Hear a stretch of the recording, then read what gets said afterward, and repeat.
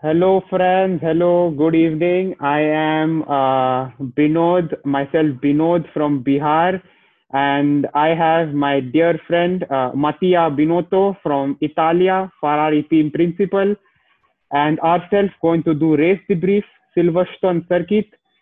I think Binod is such a sensation. I think we leave him there, and I think we'll get to where we are. We're common men. So I'm Aryan Pradhan, and I have Arnav Sanjeev with me.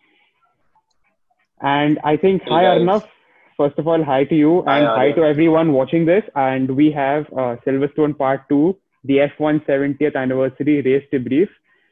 A sensational race. I think that's how we started off with Binod because we saw them, the sensation for the sensational race. And I think it's a great day to describe how great the Red Bulls were.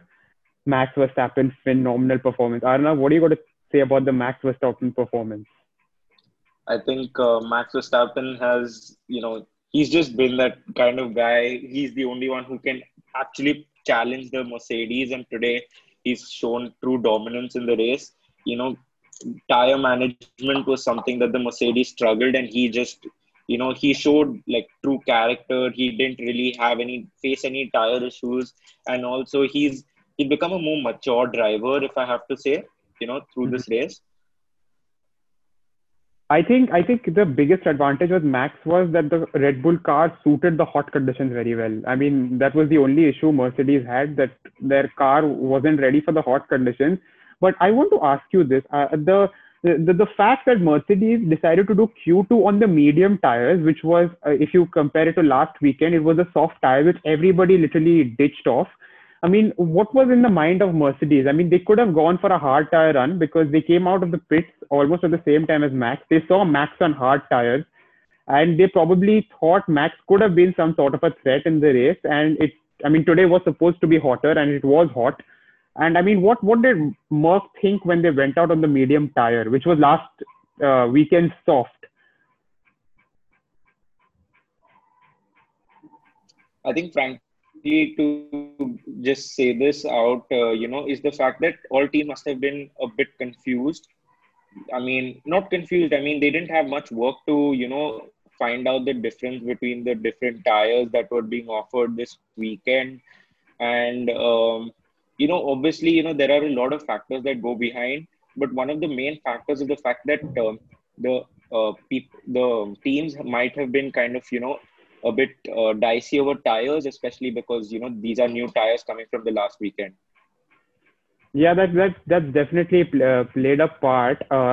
And I think Merck never expected the hard tires to go so well because if you see after Lewis and Bottas pitted, I mean Max ahead was literally doing faster lap timings, and that is probably what played against the Mercs.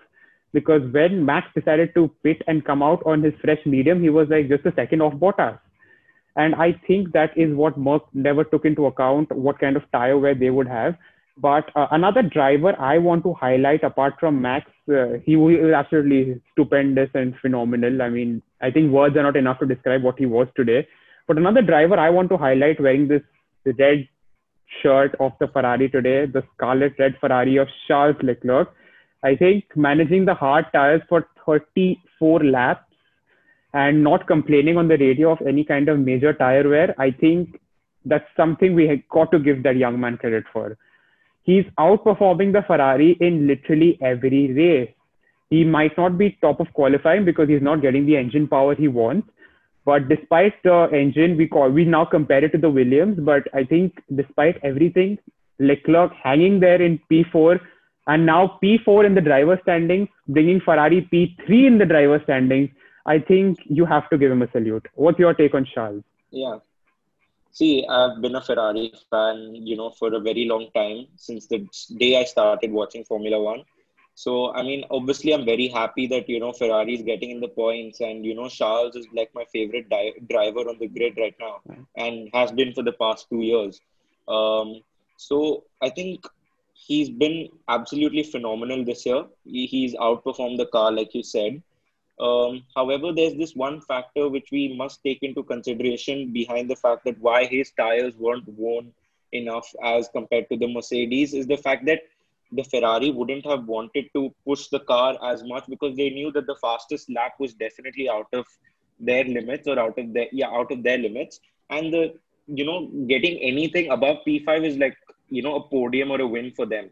So, just I think, the strategy for Ferrari with Leclerc would have been that just hang in there, set a particular lap time, stick around that, keep a gap with Stroll behind, and try and maintain that gap.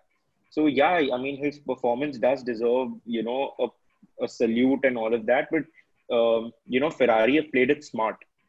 Yeah, I mean, definitely, because I mean, the red hot Racing Point were literally behind them and they were definitely faster. I mean, the Friday's race pace timings could also show you that for the Racing Point or the pink Mercedes now, I can say it very clearly that they were quicker. And I mean, yeah. Also talking about for the Racing Points of fine, before we get to the other drivers, I think that kind of reminds me Racing Point have been fined 400k euros and they have lost 15 points, but I think they've made up those 15 points as well. But coming to your question, do you think it was a fair decision or do you want a harsher punishment like the Ferraris, McLarens, Renault, and Williams have protested? Or I think are you kind of content with what FIA have done, or do you think no punishment? I mean, it's fine. I mean, copying is a part and parcel of F1. I think more like copying shouldn't is not like, I mean, you said that it's a part and parcel, but the fact that they've explicitly mentioned it to people, they've come out and said that yes, we have copied the W10, and the fact that we have taken pictures and all really might have put the FIA officials off, but nowhere in the rule book does it say or state that that copying a previous year's car will result in a penalty. Copying a current year's car result in a penalty, and maybe that's one factor because if you see in Austria, which is when the initial protest started, you could see that the rear wing of the Racing Points was exactly similar or exactly the same as the rear wing brought by the Mercedes team on their new car, the W11, to Australia. So, I mean, obviously that factor also has to be brought in here. I mean, I want to address the issue of the brake ducts because that's been the hot topic. I mean, that's the first point where people are seeing the copying. And I mean, yeah, I mean, I saw an interview where one of the technical officers kind of said that, yes, we have taken inspiration from the Merc. We have copied their brake ducts. And brake ducts are one of those parts which are not listed in the rule book. And you can kind of, take, kind of copy. And now 2021 sets to change these regulations. And certainly this change in regulation will, I guess, hamper Seb's move to Aston if he's considering it because they'll have to rework the rear. The entire rear has to be completely revamped, as Arnav rightly said. And yes, they cannot copy the Mercs anymore. And next year is going to be a different car with Aston and Merc engines. So I hope the best for them. But coming to, I mean, another driver apart from Leclerc and Max, you have to put Alex Albon in the spotlight. Alex Albon, he's made 3 moves along corps, and he's just paid. I mean, the move with Raikkonen, if I don't know if you saw that, he just gave. I mean, he was just in the racing line, and you have to give him respect for the kind of moves he's made. And he's a complete Sunday man, and he's admitted it. I mean, quali is not maybe my cup of tea, but I think I'm going to just give it like my best shot in the race. P5 in the race, Arnav. I mean, what's your view on Alex Albon? See, results are not, I mean, results in quali are definitely not consistent. So Red Bull will definitely be looking to try and make him improve those kind of results because, I mean, last year you could see that, Christian Horner and Helmut Marko, Dr. Helmut Marko, they both kind of were like the behind Pierre Gasly saying that, we don't like results in P8 or P9. It doesn't help us in any way. So with him, qualifying P8, P9, P13 also, so it's not really helping his case. But however, you also have the fact that he is, bringing in the points. He's coming in P5 starting from P9 and all of that stuff. But if he can improve his consistency in qualifying, I don't feel any reason for Red Bull to even remove him, even in the off case that they're thinking about it. I mean, if you were Dr. Helmut Marko, now I'll put you in his shoes right now. Would you choose Pierre Gasly as your second driver, or would you choose Alex Albon? I know it's a tough one, but you have to consider the consistency and the race pace, because I think Gasly was also unlucky, because people say Albon is ill-fated. He missed out on two podiums, but if you remember Germany 2019, he was red hot quick. But 2018, I guess, sorry, 2000, yeah, 18, when he clipped the back of someone. So I think Pierre Gasly has had his share of bad luck as well. So don't I think bringing luck into this kind of a picture won't help. But if you were Dr. Wait, were Helmut you Marko, just asking? Were you talking about the Albon Gasly incident in the German Grand Prix yes, last I year? was. Yes, yes. So it's last year, huh?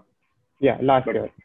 yeah. So getting back to apologies, but getting back to the Helmut Marko thing, you can see Pierre Gasly with a much worse car than the Red Bull, getting in a P7 in quali, ahead of Alexander Albon, who definitely has the faster car.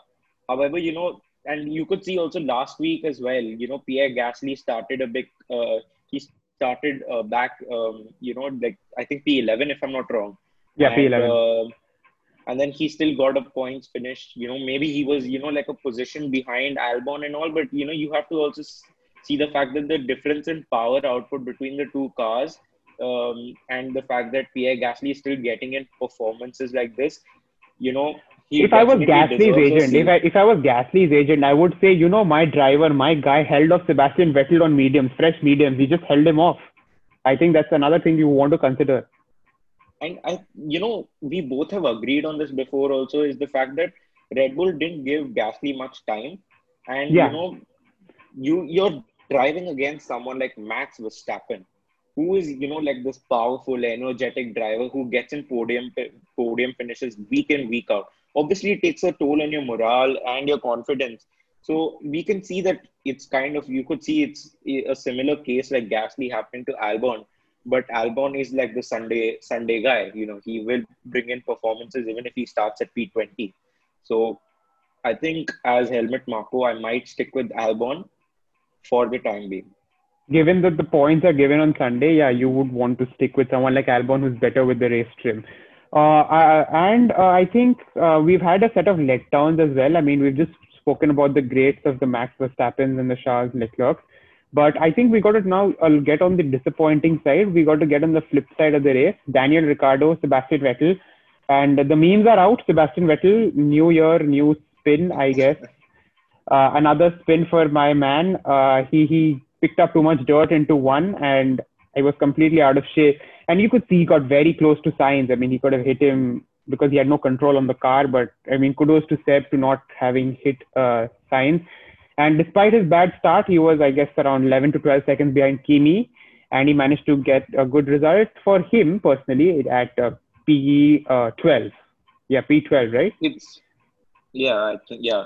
So, So what do you have to say on Seb? answering Yeah, Seb's really out of his game. You can see the fact that he is he's lost it. frustrated. Yeah, he's I lost mean, it. ever since it was announced that he's out of contract, he's kind of like, I remember Martin Brundle even saying this, that the split between Ferrari and Vettel will be like a very bad divorce. So, Yeah, it's gonna be horrible. And and you with can see the that it's crumbling apart right now.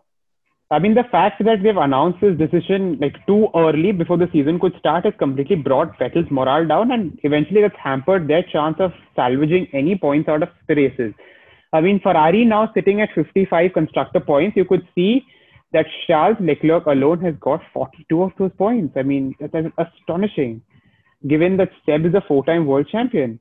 But I mean, we got to take that with a pinch of salt and probably hope that Vettel, I mean, manages to secure his future with another team.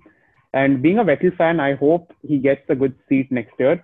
But that's something we want to watch out for. Another good driver who lost out bad today was Daniel Ricciardo, as he tried to make a move on the McLaren into, I guess that was into the loop. Yeah, into the loop, just before the Yeah. loop into the Wellington straight. He tried to make a move. He just got a little out of shape and he spun around. And that completely ruined his race. He was the only driver probably who took, one of the top drivers who took three stops. I mean, you got to feel for Ricardo, man. You got to feel for him. Yeah, I think he must be completely disappointed. Starting P5, there were talks also in the paddock about, a potential Ricardo P3. But I mean, looking at his performance from yesterday and looking at his performance today, obviously he must be, really devastated. And it's a disappointment for the Renault team, if not him. They had a chance of getting some good points, and then Esteban Ocon getting the three-place penalty, and then Daniel Ricciardo, spinning Yeah, out and it's all just of been a that stuff. horrible weekend for Really, Cyril. Yeah, it's just been a bad weekend yeah, for Cyril. I think we're done with most of it. And yeah, just the one retirement. I mean, it was fun to see 19 drivers see the line, see the flag. Just the one retirement in Kevin Magnussen. Arnav, also you gotta feel bad for Russell. I mean, every time he just delivers on Saturday, he does not have the car on Sunday. Could you I possibly mean, highlight the reason it's why? it's it's also not about the car, but the fact that you know he has people behind him who are like a bit faster. I mean, he as a driver, he's capable of being a world champion in a Mercedes today, tomorrow, this year. He is definitely one of the guys. If you put him in a Mercedes, he's going to be the world champion. However, that's just his own talent, his own merit. However, with a machine like a Williams, he's still trying to, he's trying to get the maximum out of it. But then that's just everything he puts on Saturday. However, the race is a completely different ballgame because you can't give your complete maximum 56 laps of the race, or 54, how many ever laps are there. So you can't really expect him to, give a time of, let's say 120, no wait, 130, 131, which is, somewhere 3 seconds off the fastest lap Yeah. and done by Lewis. The last question I think we'll get to is the tire management. I mean, it's been very hot in Silverstone. I mean, we've had very high track temperatures, and the way Max and Charles have kind of managed it, I mean, is not very similar to the way Merckx managed it. The Merckx had a very, very, very difficult second stint on the hards, and you could see them dropping the pace. Do you have some suggestions? I mean, as to what tires could be brought, or I mean, why Silverstone is such a hard circuit with the tires? I mean, there was a Pirelli report which said that the pressures are going to be up, and you could see Lewis Hamilton complaining on the radio for one instance where he thought Max had started the race with low pressure tires. The reason why Yeah. he could manage them so well. But your view on the tires, just before we end.